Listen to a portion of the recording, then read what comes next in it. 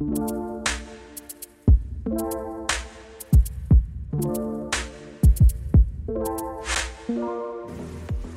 everyone. It's 7 o'clock. You finished work.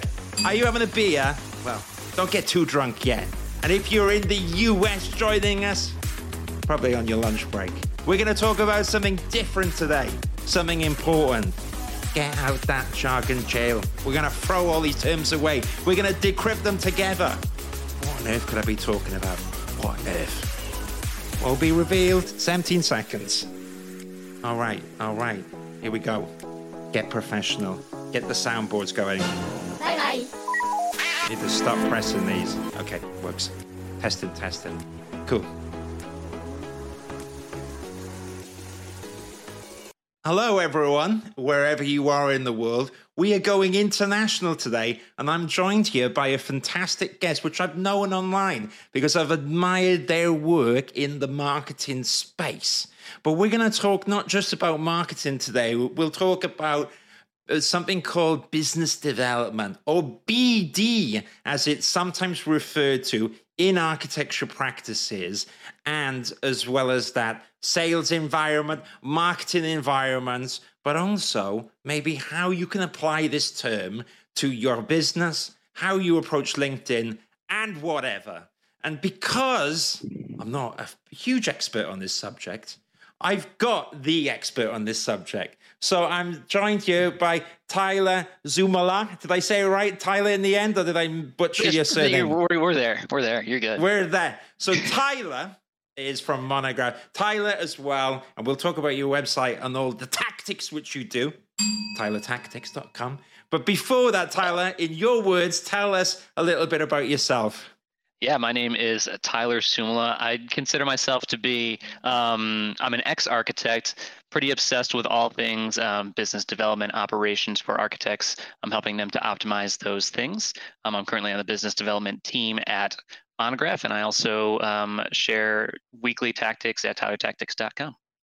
Brilliant. And we'll touch upon about the Monograph later. It seems like we're both ex-architects here. Now, for anyone that's put up with listening to my podcast before, they'll be familiar that I left architecture as well.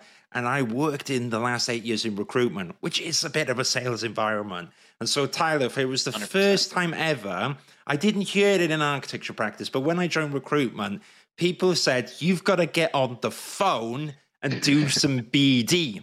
And when I heard this BD, I kind of nodded my head because I didn't want to look stupid, right? And I went, yeah, okay. And I kind of like just got on the phone and did what I could.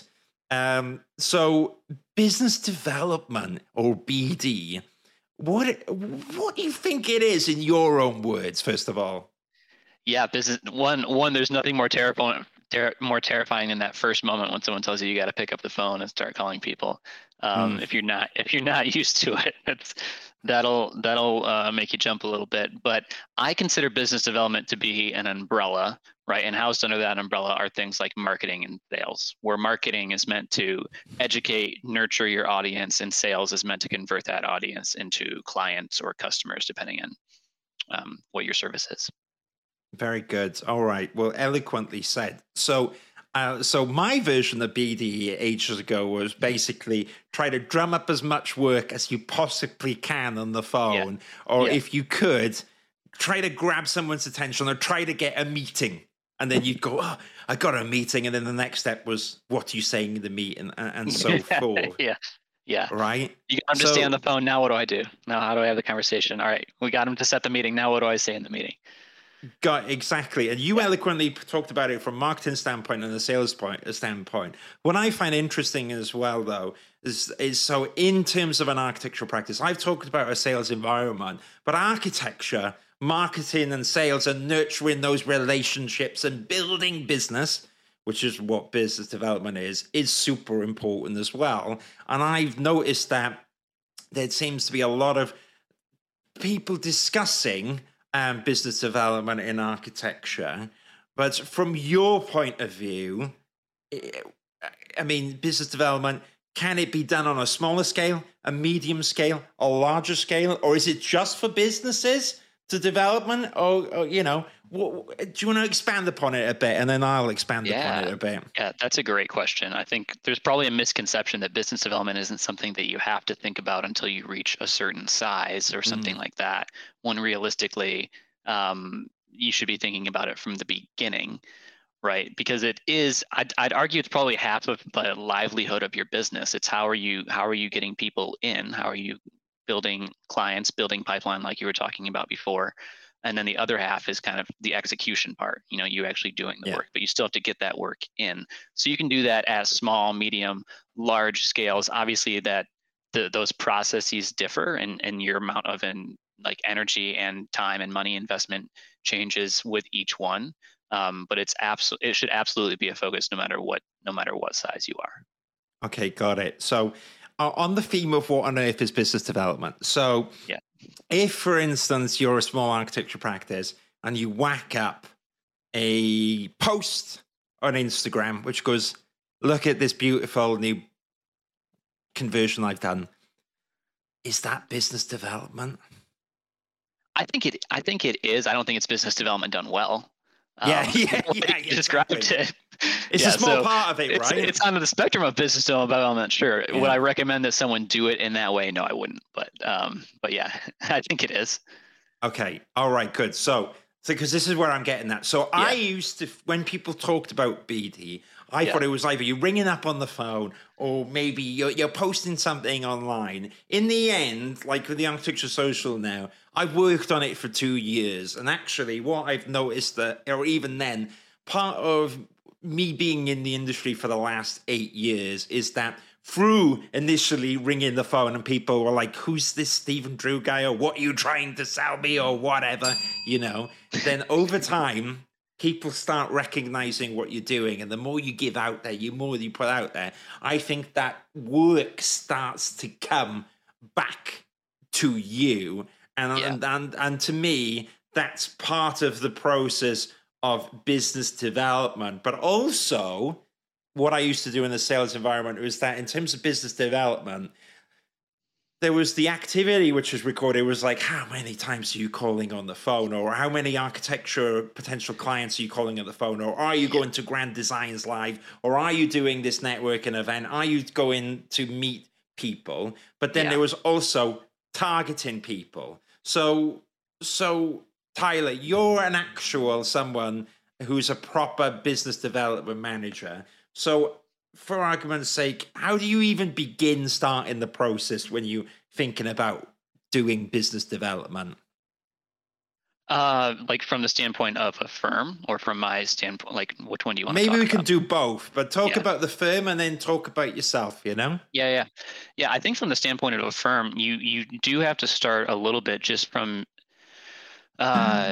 thinking about what things you enjoy doing most. So I'm not the one that's going to say, hey, if you don't like going to events, then go to them anyways. Like if that's not your cup of tea, I certainly wouldn't go do it. That might not be a good representation of your business in that sense. But there's so many different ways to do it now, and COVID, for better or worse, forced us into those positions anyway. So we needed to come up with those other forms of business development. But I think in terms of figuring out what you want to do, the most important thing you can do is just start, right? And I mean that in the simplest way possible, whether that's going to be posting daily on LinkedIn or running a Facebook ad or starting to call up some businesses and see if they need an architect, or anything like that. You just need to start and you just need to do it. That's the best advice. And I say that because I can guarantee you that probably 80% of your competitors aren't doing it. Correct. So it's a really easy way to differentiate yourself and begin to understand the market in a different perspective. I agree with that. I remember one of my old bosses just said 80% of it is doing it, because, and especially as well, if for instance, and we'll go back to the analogy of let's pretend we're talking about someone who's setting up the architecture practice. It's extremely daunting at the start, isn't it? And you're thinking, oh my gosh, I've got to get work. And that's really, in my opinion, what business development is. It's about getting work, building up that trust and reaching out to people. And they go, do you know what? I'm going to hire Steve to do my bathroom a conversion. They probably wouldn't if they know me now. But Yeah. let's pretend I'm setting up All this the LED architecture. lights you can put into a bathroom, we're gonna have them. Yeah, there you go. Exactly. I can pimp up anyone's office if they You can want. do it. I can do it, right? But let's pretend I'm in that room, right? And I remember when I started my business, it was me with a phone at my desk with a computer. And you've got to start somewhere, right, Tyler, isn't it? You've got to start somewhere. Yes. And I think you've got the long-term business developments, which is building trust in the community, putting out content out there. There's the slow build stuff, but then there's the medium-term stuff. It's like, okay, building up a pipeline. And sorry, I said that we're going to try and decrypt jargon, and I've thrown one in there. But the pipeline of work, like what's coming in the door over the next few days and months. But also there's the short-term goals on business development, isn't it? And so I would say that a short-term goal would be me ringing up someone and asking if they want a conversion on their house, right? Yeah. And you can get leads from somewhere, which is basically like someone's giving you a tip, or you could put out a bit of content and you can get something back. But generally, that's a lot of work, short-term goals. But then you've got the medium term, which I'm guessing is what, building up a website and all that stuff. And then you've got the long term, which is your reputation and all that stuff. Yeah. How would you break it down, Tyler? Did I do a good job there, or was I a bit? That was amazing. I was just going to say this is a great. We should just break it down into terms. And so I would break down business development into 3 different sections, right? In terms of, I would break down your pipeline, your ability to bring in clients in 3 different ways, right? You have referrals and repeat. You have repeat clients and referrals. That's one. And this is in order. I would say in order of ease, in order of the amount of work that you don't have to do, right? Repeats and referrals are the easiest. They're the easiest for you to win, and they're the easiest for you to like bring into your pipeline, right? The second one are inbound clients, and those are clients that are coming to you from your website most likely, or maybe you met them at an event or of some kind. Basically, they came to you, they're seeking you out because they saw you in some way, they want to meet with you to discuss the potential project. That's inbound. That's the second one. Third one, you've been talking about it this whole time, that's outbound. That is you are making an active effort. You are going to introduce and meet and call people that ideally who there should be some, I like to call them like warm calls rather than cold calls. Like, who you're calling, but they don't know you.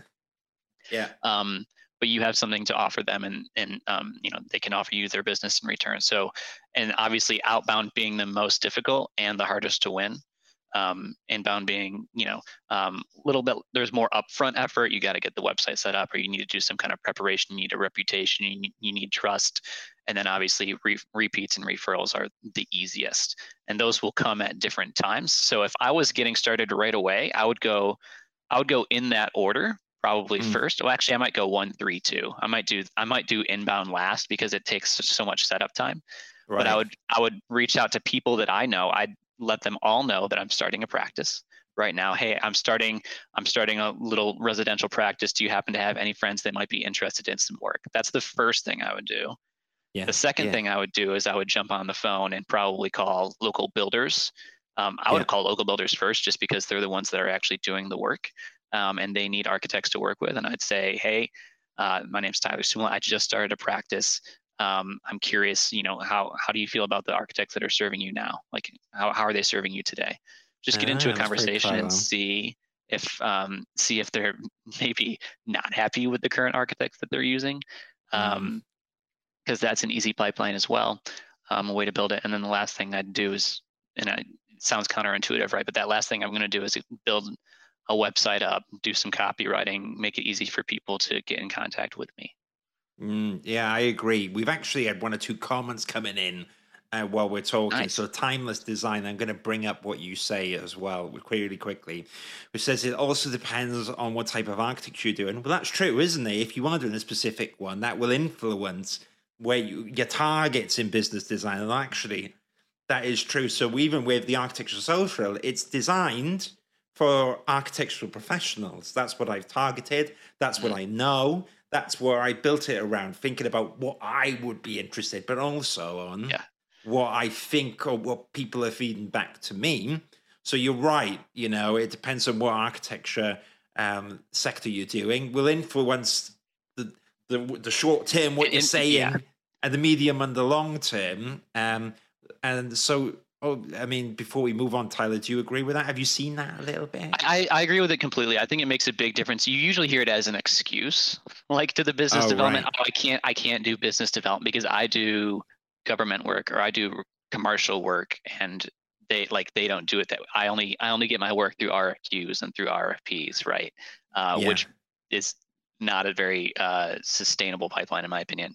So I wouldn't do that. But yeah, so it's I think the way that you get their attention of the attention of the different sectors, whether that's commercial and government and residential, like the way that you capture their attention initially is definitely different.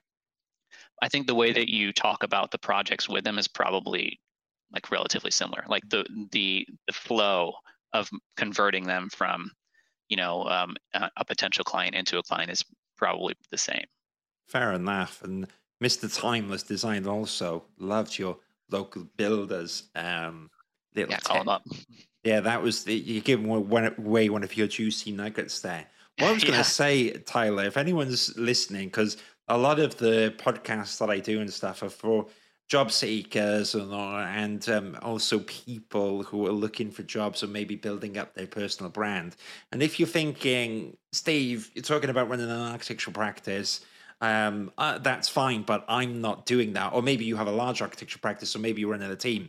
I would argue that the principle of business development can be applied to your own personal brand, and basically, in a very not well. Actually, I was going to say in a loose way, but thinking about it, it's not even that loose. No, it's not. When you're looking for a job, that's basically like winning business, because you're saying to the company, I'm the right person for you, which is similar to a business, a business to business relationship or whatever. You basically got a client, you got a service they need. And I always talk to people when they're looking for jobs. Ultimately, you've got to convince the employer that you're suitable to fill their needs, but also, in terms of your value in the industry, I think a lot of the things that you can apply in terms of business development pay off. And I've seen that firsthand with the stuff that I do on the Architecture Social, where I get some nice comments, and that started happening now in the second year. No one did it at the start because you have to. you got to push through. Yeah, you got to push through.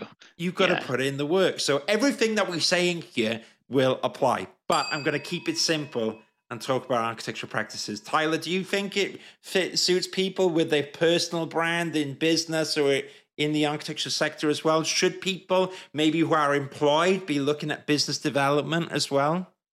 1,000% for two reasons. One, right, the economy of, let's say, attention has shifted, right? What gets more attention is an individual over a business.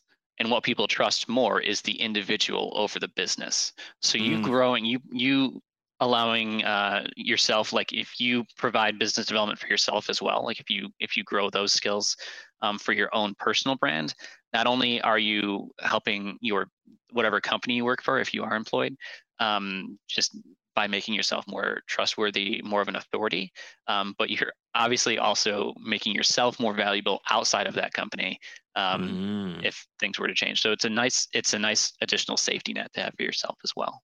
That's true. And when you were saying that, that's very true, because I was thinking about business development in terms of personal brand. Having said that, every now and then I'll get a strategic role in architecture which says, we're looking for a business developer within the transport sector, within the data center sector. And if anyone's got those relationships, they're basically worth their weight in gold. That person, if they're known within the industry, they're highly employable, because a company will basically go, especially if they're interested in going into that sector, they will pay for the privilege of those connections that you've built up over the years. So you're right. Business development doesn't even just apply to business owners then, right? Yeah, it's huge. I mean, just as myself as an example, just from putting energy into my own personal brand this year, I didn't start it until January 1st, and now I'm up like over 8,000 followers on LinkedIn organically just from posting content on a daily basis. But that alone has built obviously an additional pipeline on the Monograph side to get people coming in that are interested in talking about Monograph. It gives Monograph additional authority, right, and reputation through my followers. It's enabled me, it's given me the ability to start TylerTactics.com and start a newsletter there. And then, just additional revenue streams that can pump out. It's not all about the revenue streams, but it's all about the safety net for me and all about having some kind of stability and livelihood. So fair enough. And that's a good lesson. I feel sorry for one of our lovely watchers or listeners right now who's having trouble on LinkedIn. However, on Twitch, it seems to be fine, and YouTube. So, Ayo, if you check out our YouTube channel, you can catch us. Oh, man. It seems like technical problems on LinkedIn. Unfortunately, we're on Twitch, we should be playing games right now. That should be the podcast. It's like you play a game and do an interview at the same time. Pretty much. Although I'd say Mr. Timeless Design or Mrs. Timeless Design is being very nice. Although what I would say between us, Tyler, while we're on here, is that I've had a few very naughty comments come from Twitch because it's a gaming platform. I like Twitch, but it can get a little, because it's that anonymity thing, isn't it? It's the opposite of business development, which is accountability and reputation. It's just like you're trolling or whatever. That is my favorite part of LinkedIn, that it's a professional platform, to be honest with you. Yeah. Well, you could do a lot of business development on LinkedIn, and we're going to talk about that in a bit. Although I like this question. Well, it's a statement, but maybe we can flip it into a question. So again, our number one contributor, Timeless Design, says it can be hard to make your own brand, especially if the firm you're working for has a specific brand or style. I can kind of see that, whether it's a hotel architecture practice or luxury high end, how do you start business developing on your own, doing more, residential for a local area, which isn't maybe high end. Have you had any thoughts on that, Tyler, to offer? I mean, I try not to, I don't go against something that I'm not interested in. Like that, I think that's setting yourself up for failure. So if you're working at a firm that mostly does governmental work and you're looking to maybe start some side projects on your own, obviously you're not interested in doing governmental work. You can, here's what you have to think about is that your day job is just an endless content creation engine. You're in there on a daily basis. You're talking to potential clients. You're working within your team. You have so much that you can learn and talk about, and people on another platform want to hear about or want to learn or experiencing the same thing in the same way. That's your content creation engine. And you just use that, like, if that's what you're interested in, I would just start posting about that. You're probably not going to know exactly like which way your personal brand is going to fall until 3 to 6 months into it, to be honest with you. I mean, so that's why it's more important to start than it is to be concerned about exactly where your personal brand is going to go. Because it also is, it's a little bit of give and take. It's, what do I enjoy posting and talking about? And what do people like discussing for me? What do they like hearing about from me? So it's a two-way street. I agree with that. I think it's going to be especially hard to business development if you don't believe in the sector or you don't have a passion for it. And I think that you said earlier, actually, Tyler, it is ringing on the phone, and people like myself like to make excuses. And I remember, especially when I started in sales, the idea of getting on the phone was very scary, right? So I would make any excuse to have a coffee or do whatever, all that jazz, because you wouldn't want to speak to someone. And then even when I was ringing, I'd be like, please don't pick up, please don't pick up. Have you ever done that? And you're like, oh hello, Tyler, is that Tyler? Yeah, and then you do all the crappy things of, my name's Stephen Drew, and I'm calling today. If you got 5 minutes to discuss, but you have to push through that. Is what I've learned. Push through it. And you can humanize the process. Anyways, I was going to say again, it goes back to business development. You have to practice. You have to experiment. And what we've talked about is it as an abstract. My brain's gone. Concept. Jeez, that took a while. Abstract concept But now we're going to apply it to stuff. And you touched upon getting things online in the short term, the medium term, the connections you build in the long term.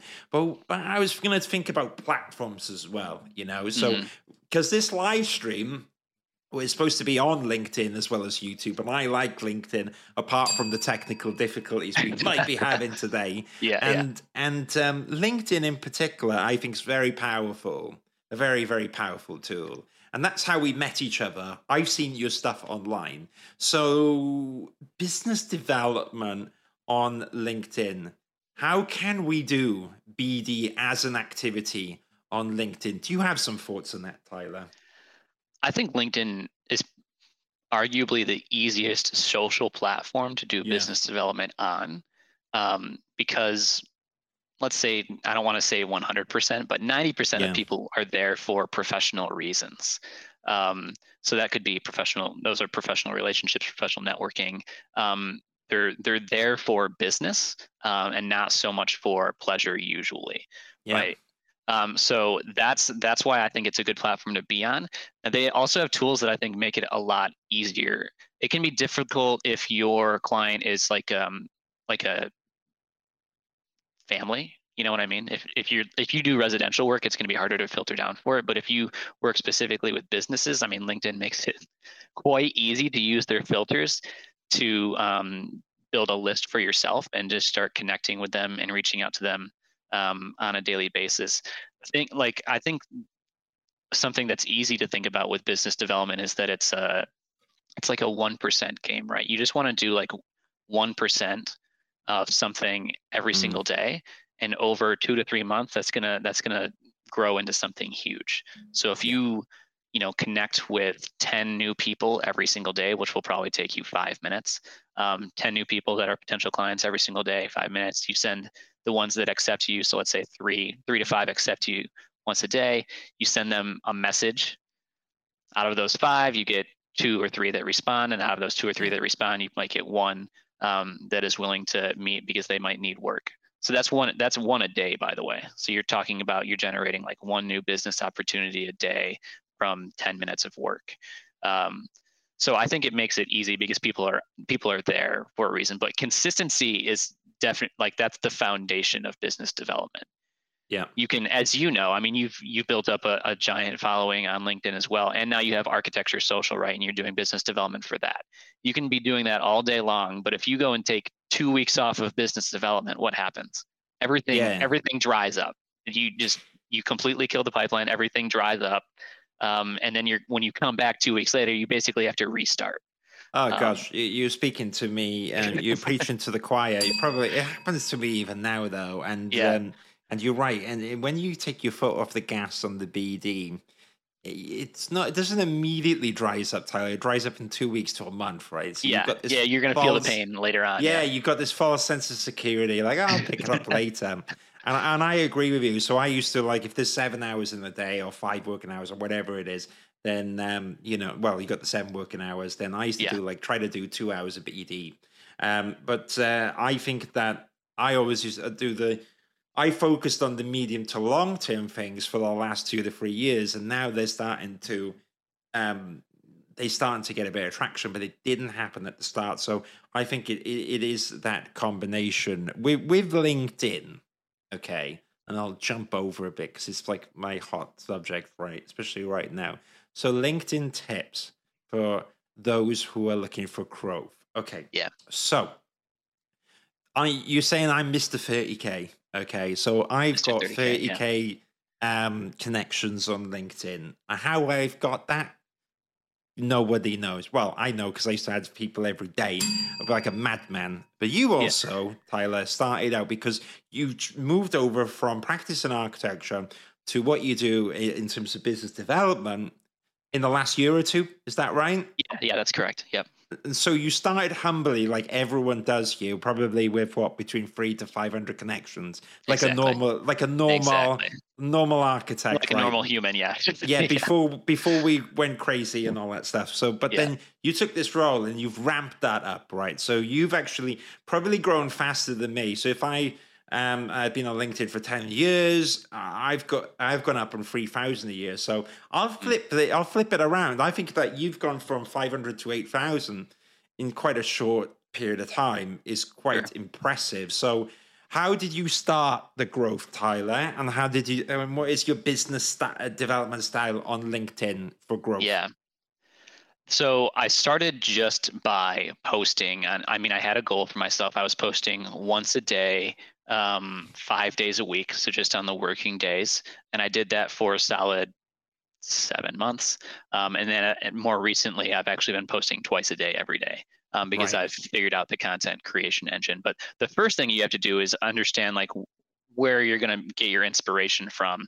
And Yeah. you are most likely, if you've never posted on LinkedIn, you're probably sitting on just a giant pile of potential content that you can create. I just mean like in your head. It's Yeah. just a matter of piecing those things together and thinking about, hey, what parts of the architecture practice, if that's what you want to talk about, interest me? Is it getting the clients? Is it the design aspects? Is it BIM?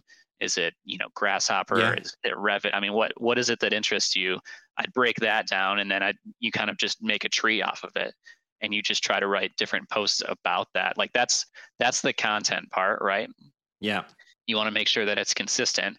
But then there's the other side of it, which is LinkedIn allows you to do 100 connection requests a week. Don't Not in ever the old sleep on that. days. I I know, got not past in the that. old days. I know. Yeah.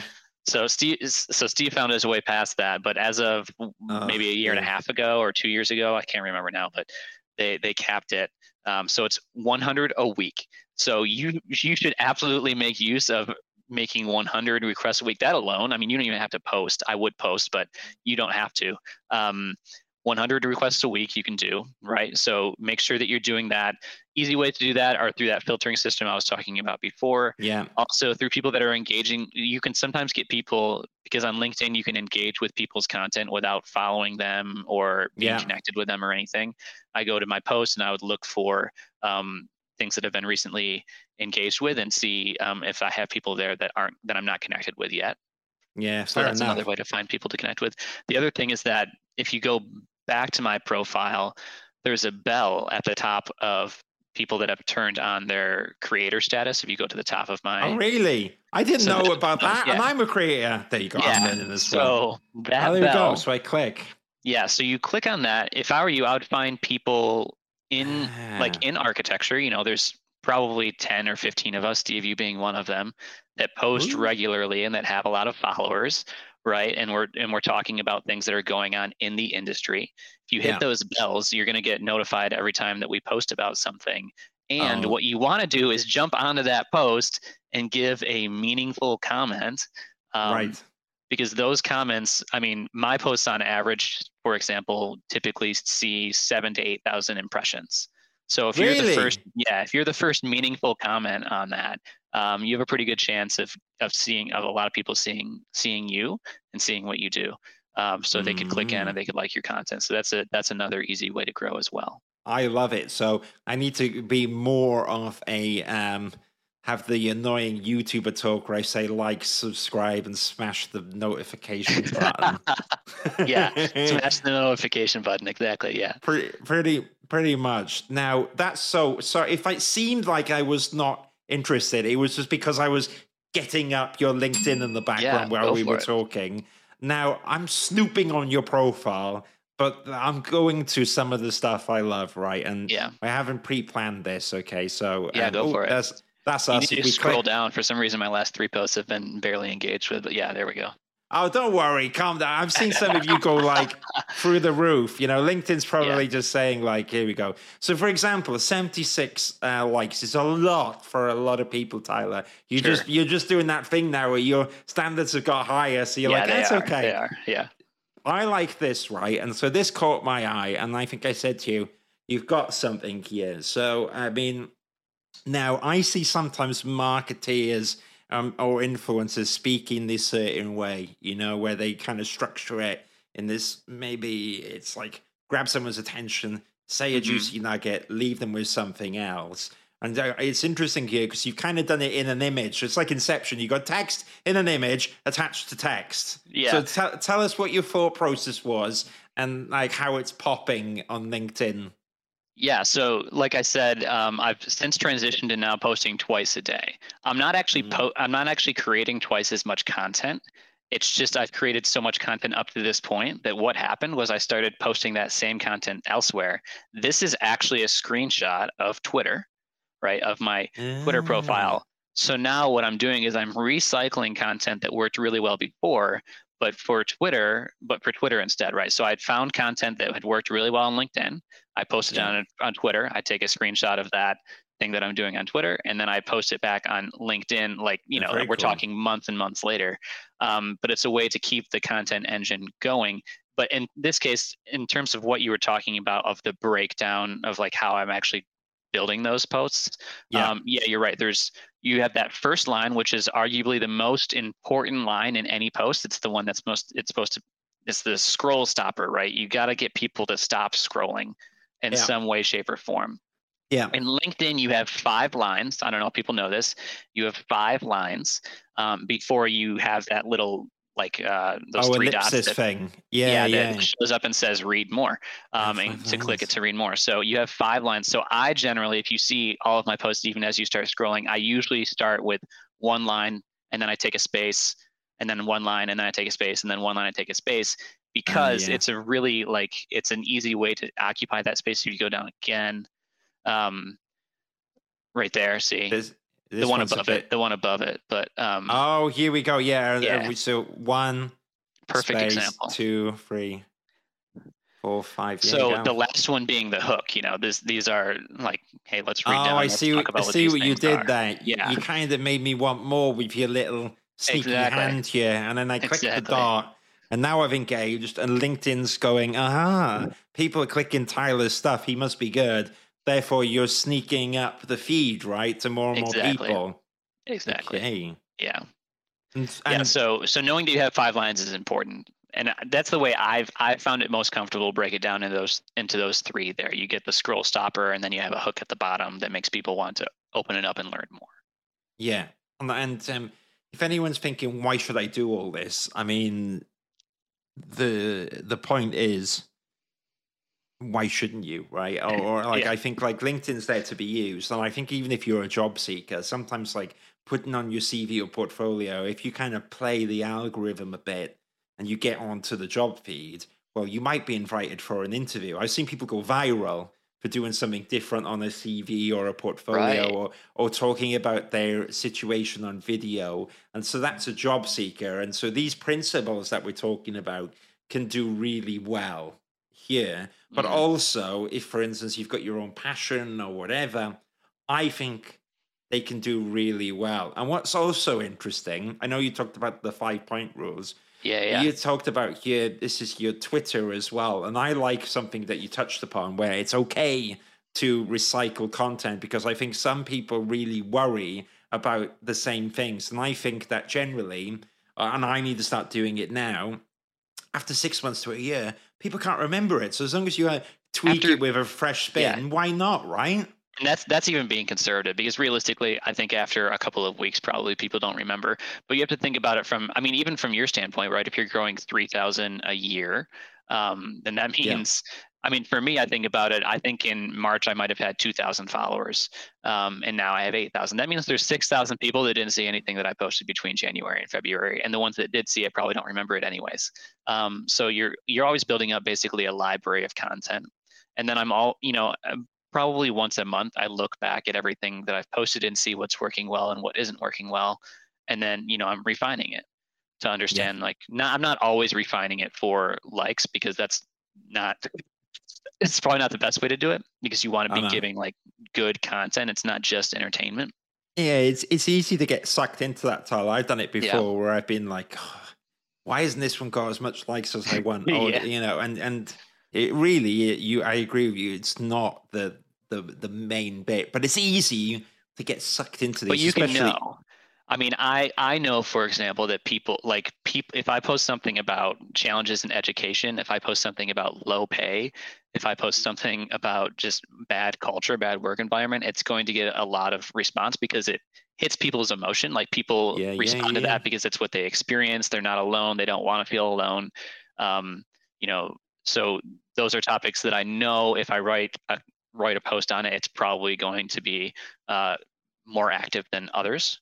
So it's important to know like what those topics are. But well, we discussed it, didn't we? I think I reached out, we talked about this, and you said something like, "What do you think is popping at the moment?" And I agreed. It was like, it's like work-life balance, salaries, living conditions. I mean, in the UK, inflation's gone up, and salaries aren't going up as much, and it's always thinking about what is the person that you're making all this content looking for. And so if you're a job seeker, it's about presenting the portfolio which says to them, you are the right person for the job. If you're setting up your business, you kind of in your mind, you need to think about who's the end user, who's the client, and how can you speak out to them? It's like, are you the right person for the job and all this stuff?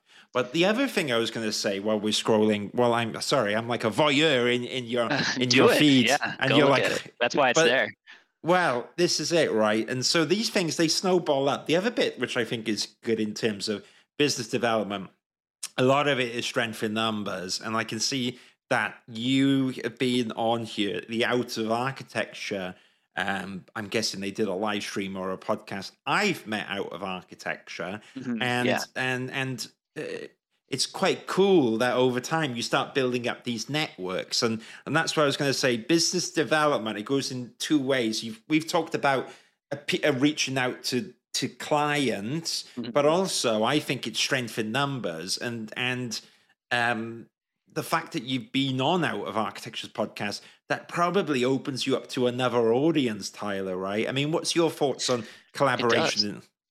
I mean, there's been two shocking things that, aside from just that I'm growing, but there's been two shocking things that have happened this year as a result of me being consistent on LinkedIn and devoting time to my own personal brand. One is that I've learned that, the challenges that I faced and that I talk about about relative to the clients I talk about are universal. It's not just in the US. It's not just in the UK. It's literally all over the world. Architects all over the world are facing the same challenges. That I would never have expected that. That's crazy to me.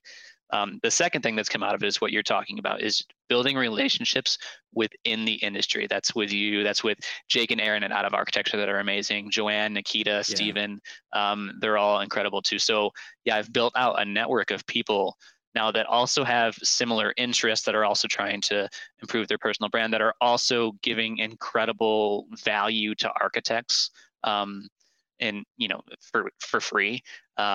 On a consistent basis. So there's a lot of us, there's not a lot of us out there, but there's 15 or 20 of us out there that now grow and connect and communicate on a regular basis.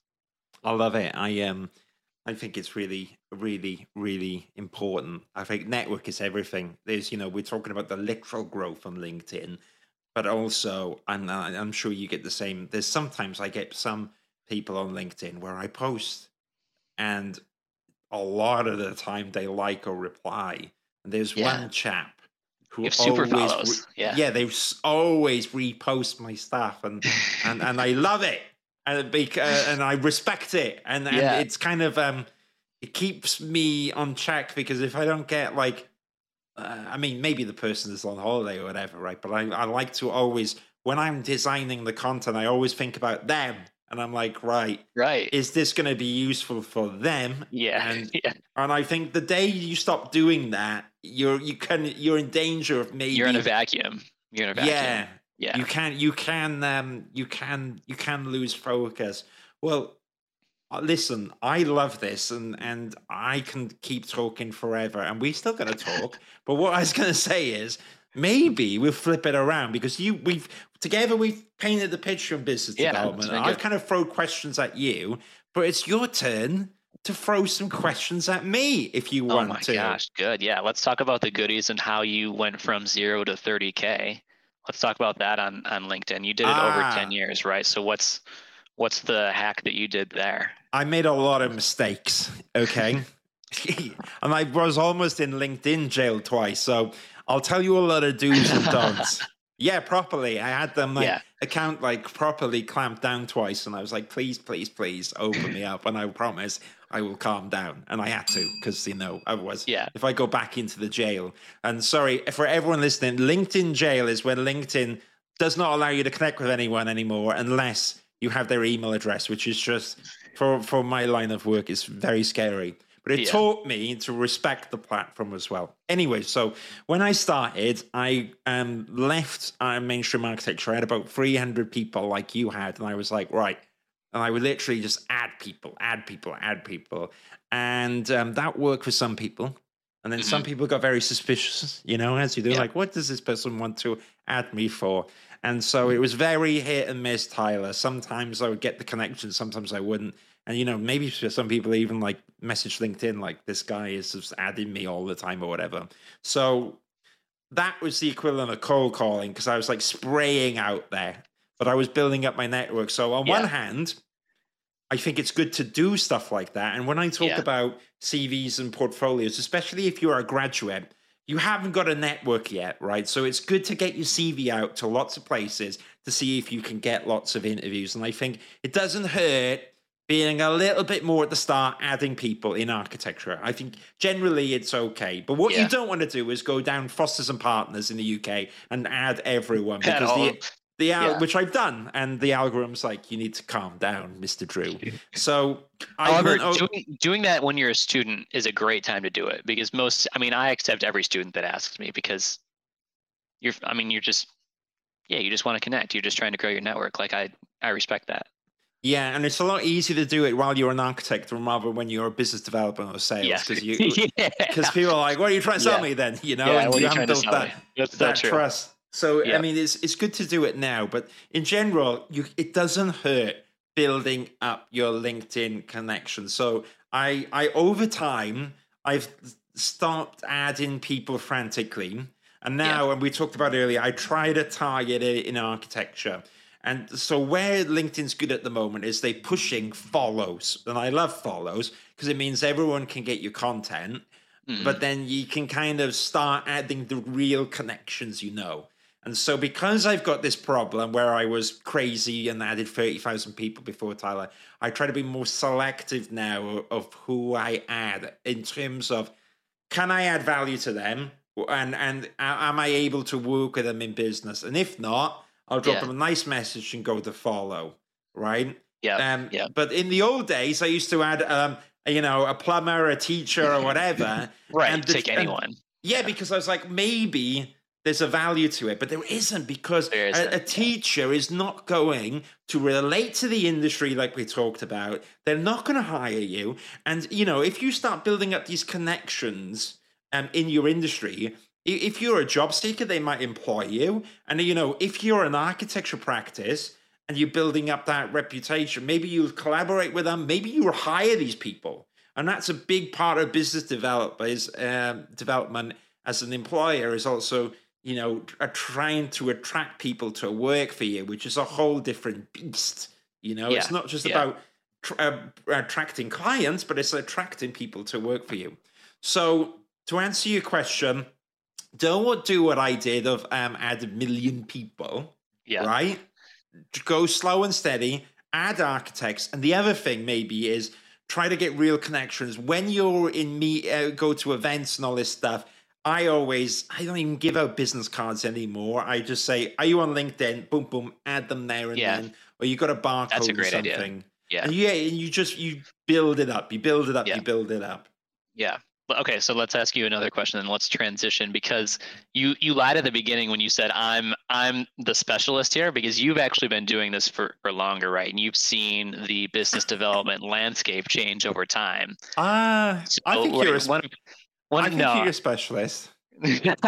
So, but not the specialist. You're the specialist. You've thrown it back. All right. You're saying I'm being modest. Okay. Yeah, you're being modest. So I'm curious because what kind of blew my mind when I jumped into a business development role was I immediately thought, oh my gosh, I had no idea what I was doing on the business development side when I was running my own studio. I did a terrible job.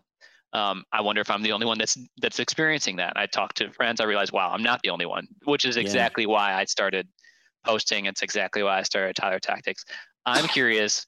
Ooh, have you had a similar experience now that because you've moved away, now you're doing business development for Architecture Social and growing that. So I'm curious, what things have you learned there that you know consistently relate back to architecture firms, architecture practice? Okay, so well, like I sneezed there. On one end, if you're a perfectionist, that would be a complete disaster, right? Yeah. And I think you talked about in business development, like experimenting and failures. What I've learned is that nobody cares, right? Nobody cares, as in no one is so offended that they'll never work with you again. Okay, maybe I've had an extreme example where someone, they've had a bad day and I've called up and they've gone, they slammed the phone down on me there. All that shit, right? Yeah. Oh, damn, I didn't put the thing on, said the swear word then. LinkedIn's going to get annoyed with me. You get a few people who really, you might wind up by accident because they don't want to be bothered or whatever. But generally, people are okay. And I think that you have to experiment with getting the message out there. And the worst case is, it's like dating. The worst case is you get ignored or people say no. Yeah. And so I learned it was sales training. Oh gosh, heaven forbid sales training. And I learned that it changed my perspective, where it was about chasing no's and ruling out people and focusing on the yeses. And I apply that when I do career coaching or stuff in recruitment, because often the perception is, oh my gosh, I have to win work. I have to get the person to like me. I have to get the job. And then what we do is we worry about the exact email we sent out. We worry about the typos. And in the end, you spend 50 minutes on this thing, which should have taken 2 minutes. And the reality is, once you send this letter, the person's looking at it in their taxi or they're busy or anything, They don't care. So they don't care. So you just got to do it. And another one of my former colleagues, which I learned in sales, sales, architects go, can't do that. Right, yeah, we can't talk about sales, we can't talk about money. It's vulgar, it's terrible. No, but, life is sales. What do you think crit is, right? It's selling a concept. What do you think your education was? It was, I don't know. Yeah, selling an idea. In front of all of those jurors all the time, trying to. What do you think a client does when they pick a building? You're totally right. And so in sales, I learned that basically it takes like 5 to 10 touch points. There's an actual number, but I'm talking about the principle: touch points or calls before someone will work with you. And basically, most people give up on the first time. They send a CV off. I never heard from that company, and they go look elsewhere. Yep. Very few people will go, hiya, just checking if you've got the application. And then the next step, very few people ring up. Now, we're not talking about being pushy, because no one likes someone being too pushy. However, if you keep touching base or you are around them, then people start to trust you. So, for example, now, I called someone up the other day and they're like, oh, you're that guy on LinkedIn. I've seen you. Yeah. And it was an open conversation. That's happened to me after 10 years of putting out content there. Right. But for the first 8, they're like, who the heck are you? What do you want? I'm at work. Leave me be. Right. But you can win them over, I was going to say, with humanisms. So sometimes, bizarrely, typos can actually humanize you. Right? Sneezing can humanize you. And I think that there's a difference between being human and professional to making mistakes and being unprofessional. So I try to be somewhat professional, but things go wrong, I sneeze, whatever, the show goes on. Mistakes happen. And when you're BDing, the long answer I just given, the point is you've got to keep practicing. Don't obsess about the details. Don't get upset if you get it wrong or something, and try again. And that's the last thing I'd say is, sometimes people go, oh my God, that call couldn't have gone any worse, and that I'm so embarrassed, and I'm never speaking to them again. And I've learned, I had one company that shouted at me for years, and I started my career, and I was like, oh my gosh, I made such a fool of myself. And then I called up 7 months later, and I realized they didn't even remember me. They didn't remember me. Yeah. and then I got a working professional relationship Yeah. out of it. Whereas if I kept going, oh, I've made myself an idiot now, you You're can't, done. you're done. Yeah. So, Yeah. so was that my long ramble rant? Was it useful on BD? Yeah. The war I think stories. there's so many things that's so important there, but just like the research that you get out of business development, that's to Yeah. me, that's the other, I mean, other than calling people being a great, I mean, it's my primary way at Monograph that I'm adding to my pipeline and bringing people in. Yeah. It's also an incredible way for me to understand the industry that I underestimated entirely. I've talked to more than 1,000 architects, not just from cold calls, but from cold calls, meetings, demos at this point. 1,000 architects in the last year. The pulse that I have on the industry is crazy. Like I just never would have expected. Like I know I can speak confidently of what challenges architects are facing in their practice because of those conversations, just from picking up the phone and having conversations about what challenges they are facing and asking them.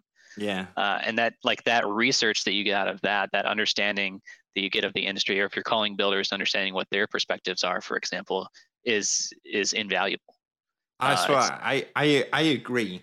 There it is as simple as just asking. Now, It the is. bit that the other thing I would say is when I started in recruitment, I was really actually I felt unworthy of speaking to an architectural practice business owner, and I've had to get past that over the years Yeah. because in my head I'm like, oh my gosh, I didn't qualify. I'm not doing that now. This guy's a famous architect. Why am I even speaking to them? You know, I'm not worthy.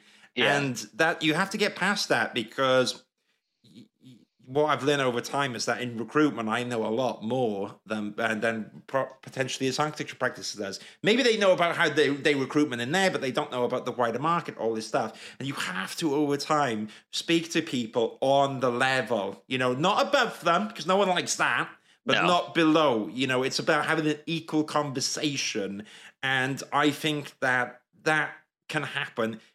What I was experiencing happens a lot with people in their business with their clients. You know, they're speaking to a developer, you're thinking, well, they're the developer, they must know better than me. Doing, or you're thinking, you know, oh, my clients, my customers, they know better than me what they want, you know, in terms of who they want to do their bathroom and all this stuff. And the point is, you have to get past that. You have to get past that. Otherwise, you will never pick up the phone. You will always be, like I said earlier, be going, please don't pick up the phone. And you just won't win business. That's the truth. Yeah. If you believe at the start of when you're doing business development that you're going to fail, you're going to fail, you know? Which you will, but I mean, it is a losing game. Let's be clear about that. I mean, you're gonna hear no 90% of the time, which is fine. You're gonna find out why, and then the next year it's gonna be 80% of the time. Exactly. So instead of going, "Oh, someone's turned me down. I'm an idiot. Give up." Think of it like, I'm gonna have to, like as you just said, Tyler. I'm gonna have to get 90 no's today to get 1 or 2 yeses.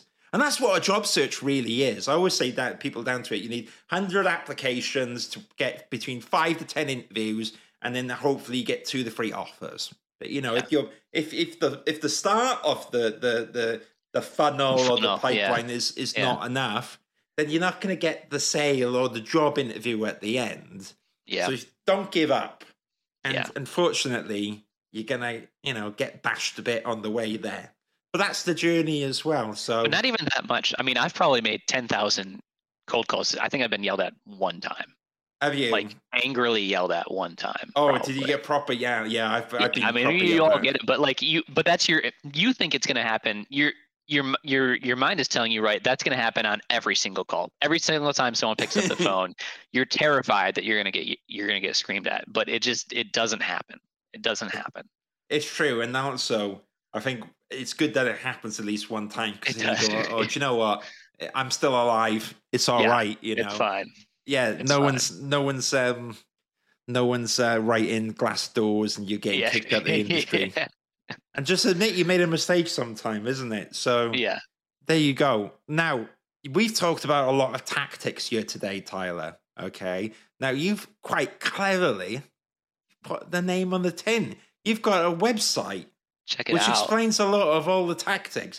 So, Tyler, where can people get a hold of you if they've enjoyed the content today and want to learn more about business development and what you do? Yeah, two places. One, obviously, just give me a follow on LinkedIn. That's the top of funnel, right, Stephen? There you go. Top of funnel. Second thing you can do is go to tylertactics.com, sign up for my newsletter. After you get that in, I send a welcome email to that newsletter. And at the bottom of it, I always ask a question. I respond to every single person that replies about whatever challenges you're facing right now. So that's the best way to get in touch with me. Excellent. Brilliant. Well, on that note, I will end the live stream here. We're like bang on an hour. It's unbelievable. Check that out. Thank you, everyone, for tuning in and putting up with LinkedIn's problems. If you're on LinkedIn, now I know you can smash that bell button. Probably lost an unsubscriber there. It's like, oh gosh, Steve's doing that now. But please do stick around. We'll get some more content soon. And get in touch with Tyler. And if you like this, do let me know. And maybe we can pick his brains on other stuff as well. Thank you so much, Tyler. I'm going to end the recording now. Stay in the studio, and everyone else, have a lovely email. Have a lovely email. Have a lovely email. Don't get too drunk. It's midweek, and we'll see you soon. Take care. Bye-bye.